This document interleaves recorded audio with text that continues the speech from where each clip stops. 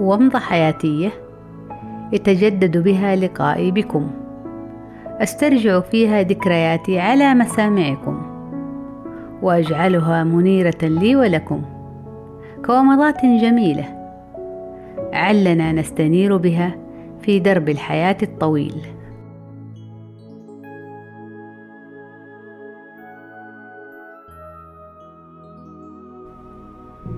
لم يكن ذهابنا أنا وأختي عند أبلة أمينة لنتعلم من غرض التسلية فقط، بل كان مشوارا يوميا مفيدا، حيث كنا عندها نتعلم مهارات القراءة والكتابة مع الصغيرات.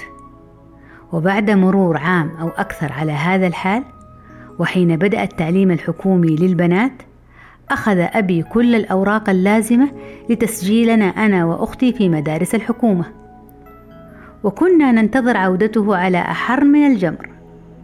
وحين عاد بشرنا بقبول أختي وأنه قد تم تسجيلها رسميا، أما أنا فقد تعذر قبولي، وذلك لعدم بلوغي للسن المسموح به لدخول المدرسة.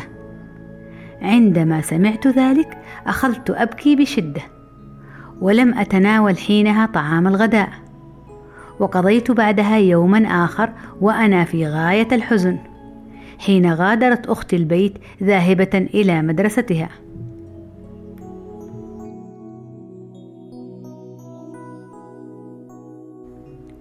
لقد كان يومي تعيسا، فأنا رفيقة أختي في مشوارنا اليومي لمنزل أبلة أمينة، فكيف لا أرافقها الآن في مشوارها المدرسي الجديد؟ أخذت أبكي كثيرا حين رأيت أبي يذهب بأختي إلى المدرسة. حينها رأف بحالي أبي وكذلك أمي، والتي بادرت أبي بطلبها أن يذهب بي في صباح اليوم التالي للرئاسة العامة لتعليم البنات، وأن يقنعهم بقدرتي على القراءة والكتابة رغم صغر سني وغير المقبول حسب الشروط المسموحة لقبول الطالبات.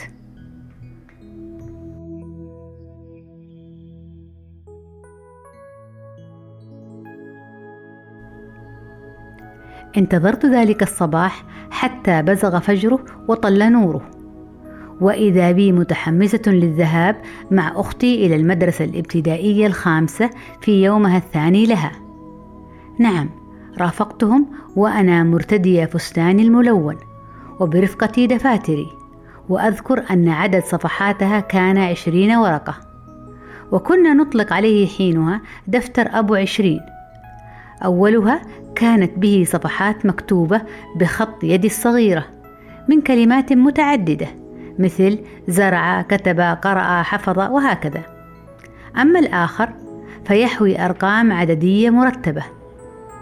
نعم، رافقت أبي فرحة مبتهجة، ومعي أملي بأن يقبلوا دخولي للمدرسة وألحق بأختي في مدرستها الحكومية.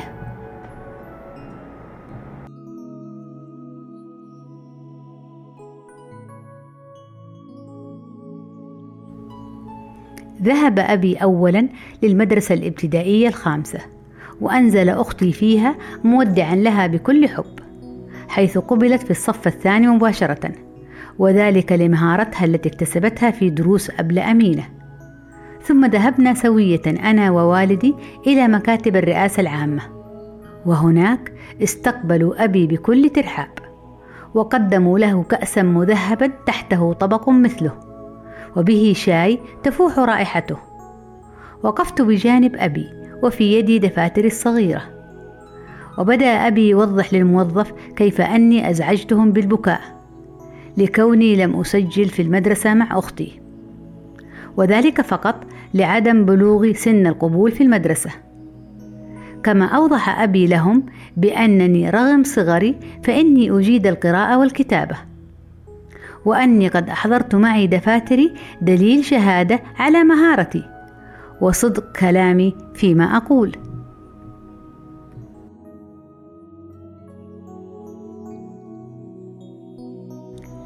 عندها طلب مني الموظف أن أقترب منه، وأصبحت أقف بينه وبين والدي، وطلب مني فتح دفتر القراءة والكتابة، كما طلب أن أقرأ بعض الكلمات. ثم طلب الدفتر الآخر كي يتأكد من مهارتي في الأرقام وكيفية حسابها. عندها بادر سريعا بالقول: الحين تروح المدرسة. وفعلا كتب خطابه لإدارة المدرسة، سلمه لأبي لإتمام إجراءات تسجيلي فيها، وأنا دون السن المطلوبة للقبول. حملني والدي فرحا بي وفرحا لي، وذهب بي مباشرة إلى مدرسة أختي كي ألحق بها بعدها بيوم واحد فقط، وأنا فرحة ومسرورة للغاية، وذلك كي نكمل مسيرة دراستنا ورفقتنا معا، ولله الحمد. رحم الله أمي وأبي وجزاهما عنا خير الجزاء.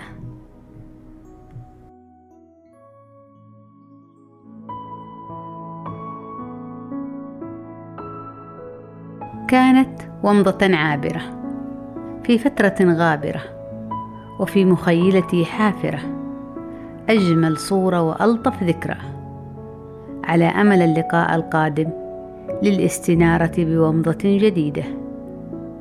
دمتم بخير.